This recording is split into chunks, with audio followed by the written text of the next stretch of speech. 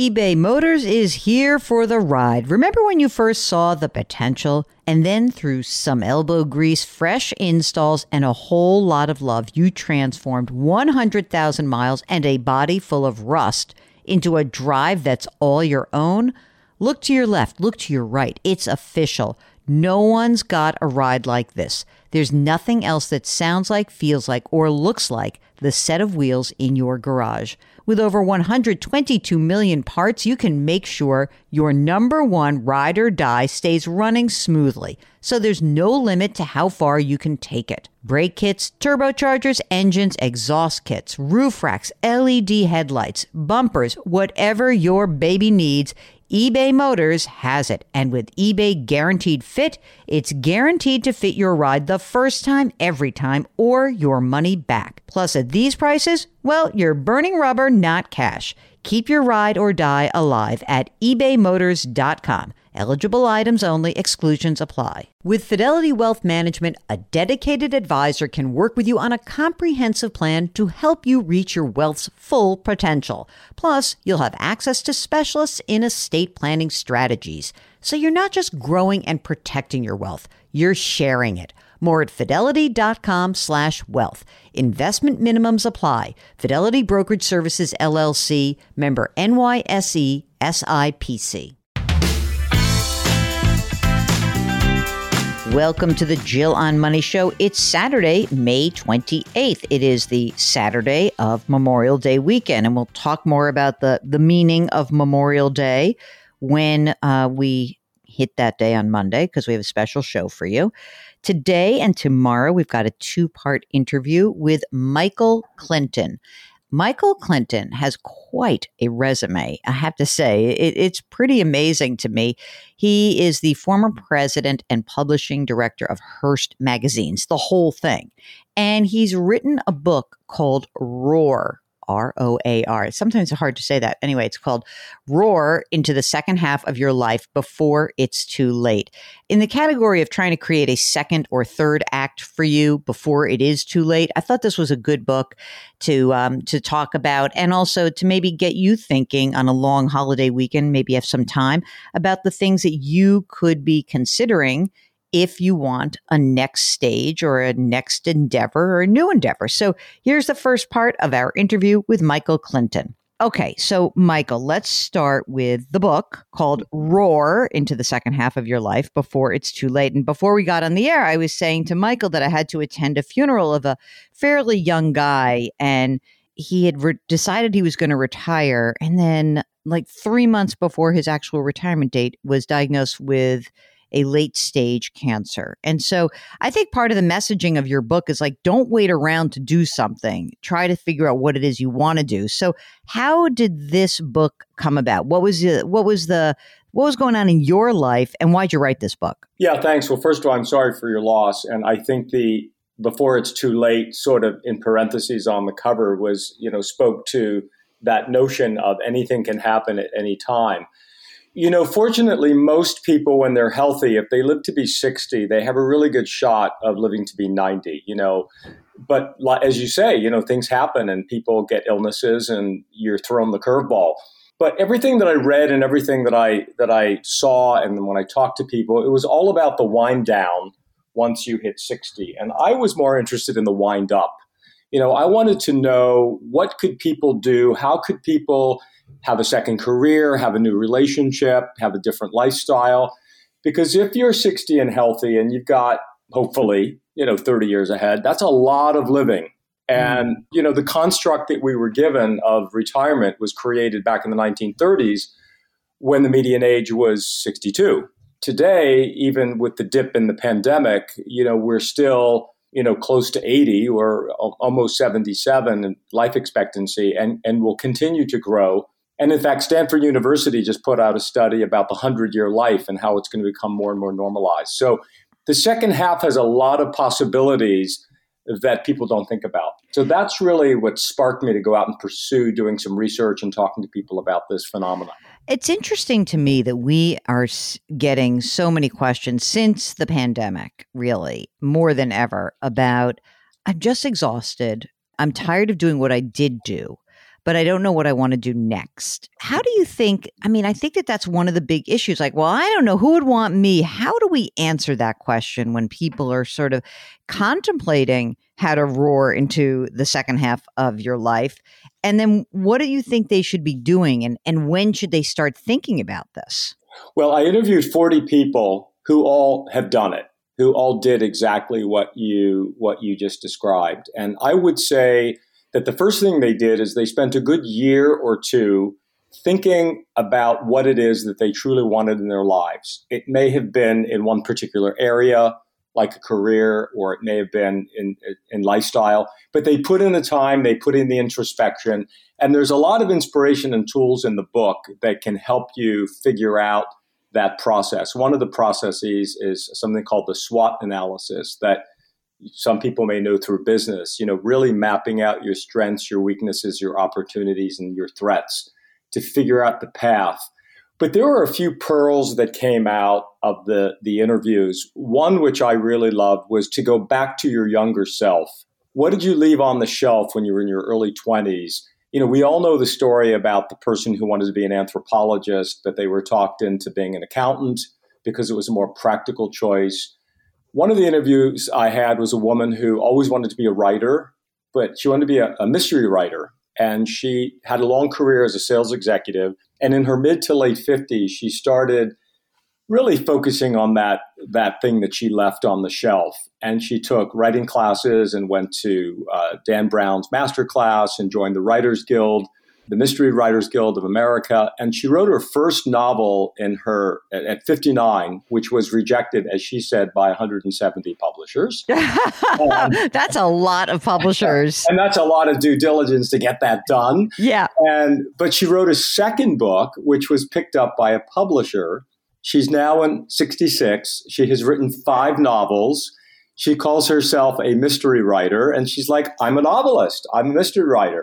But had she not gone back to her younger self to reclaim something? And I think we all have those things that we leave on the shelf that we can go back to. So that's just one way you can go about doing it.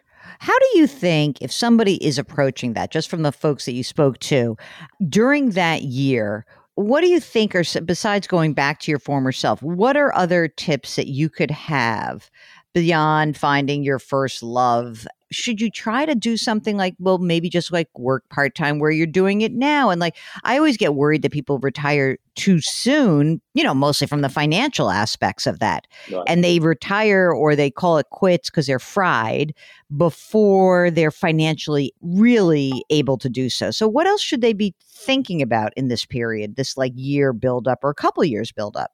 Yeah, well, the first thing certainly is we hate the word retire. We should all rewire and rethink in terms of what we're going to do. That word retire is such a toxic word, isn't it? Mm-hmm. But own your numbers. And part of that is your financial numbers. You've got to really take an assessment as to where you are in your financial life at that moment. Mm-hmm. If you're going to live to be 90 and you take a hard look at your financials and you don't have the fundamentals to get you there without working, that is a big, important discovery. So you're going to have to work to sustain your financial well-being. If you're lucky and you have a financial foundation and you don't necessarily need to work, obviously it gives you a little bit more wiggle room in terms of, hey, maybe I can start a parallel life in my last year or two. I want to move into the nonprofit space and I can start joining boards or volunteering or being involved in a mission that I'm interested in.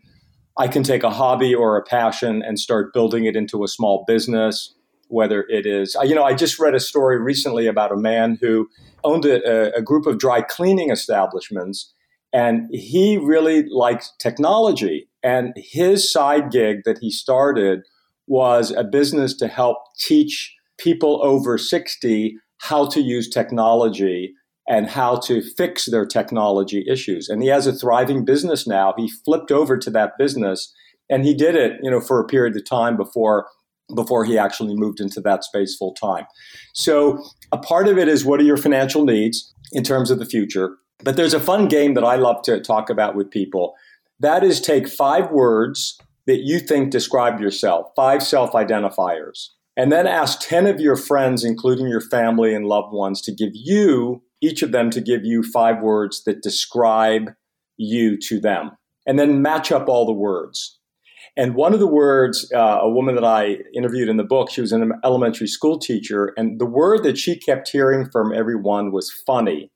You're funny, you're funny, you're funny. And her daughter said, we should go to an open mic session in Atlanta. They lived outside of Atlanta. And you should do, a comedy thing on an open mic session. And she said, I don't even know what that means. But they went, and she went up on stage, and she said she became another person. Flash forward, Patricia, who's now 60, is a stand-up comic. She works the whole Southeastern circuit. She took a lot of lessons and courses, and she found herself through mining that word. So what's the word that shows up most often as your self-identifier and your friends feeding it back to you? And then take that word and start building out possibilities of things that you might be able to do. Another fun game. You know what? And I also think that there are some people who, almost by virtue of their DNA, are willing to take risks, or they've grown up in a way that sort of honors that. I was kind of surprised that it took you 36 pages for you to write this sentence, which I have highlighted and I love. Did I forget to mention that in her early life, my mother had actually been a nun and then was in the U.S. Air Force? So I'd love for you to tell us a little bit about your upbringing and maybe how your parents may, especially your mom, been a model for someone who is willing to take a risk, do something different. Can you talk about that a little bit? Yeah, thanks. I was really raised, I was a working class kid in Pittsburgh, Pennsylvania. No real education in the family, no real, prospects, so to speak. And my mother, which you had mentioned, had been a nun, and then she left the convent from a series of circumstances, and then she ended up joining the Air Force and then left that, where she had met my father, and they subsequently had 6 children. And what I will remember is that my mother was always a person who was very happy to take risks. She, obviously in her early life, she did that.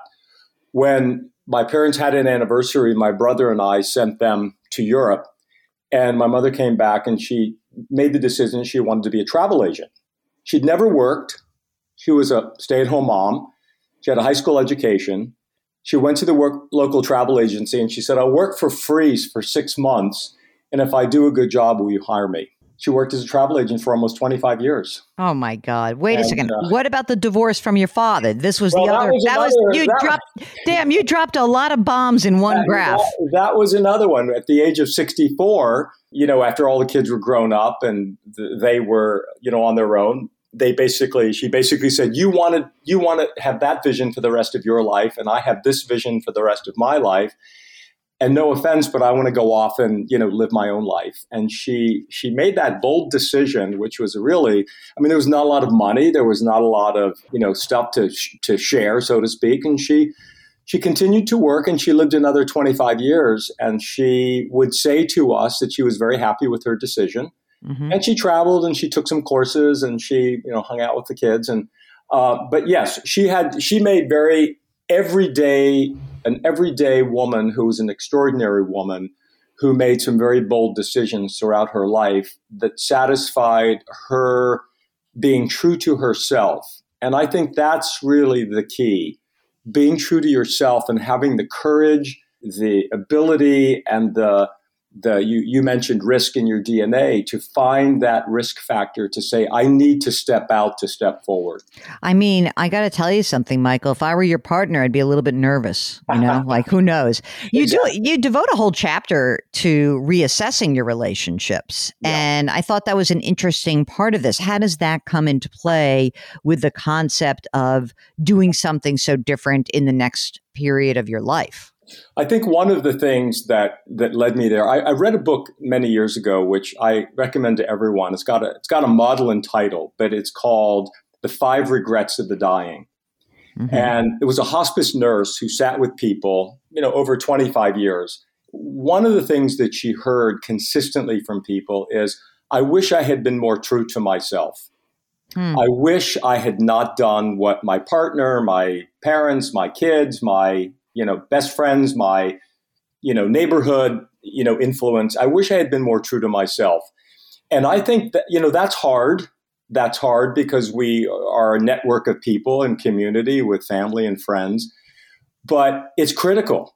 It's critical because if you're not being true to yourself through your life and your decision making, you're going to feel unhappy and stuck. And I think at midlife, you've had an awakening. I don't like the words midlife crisis. I like the words midlife awakening because you now know a lot about yourself.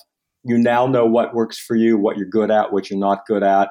Making those decisions that are really going to give you a fulfilling and satisfying life are really critical. So it starts with you. It starts with you, the individual. Not you as parent, not you as partner, not you as employee, but you as person, who you are.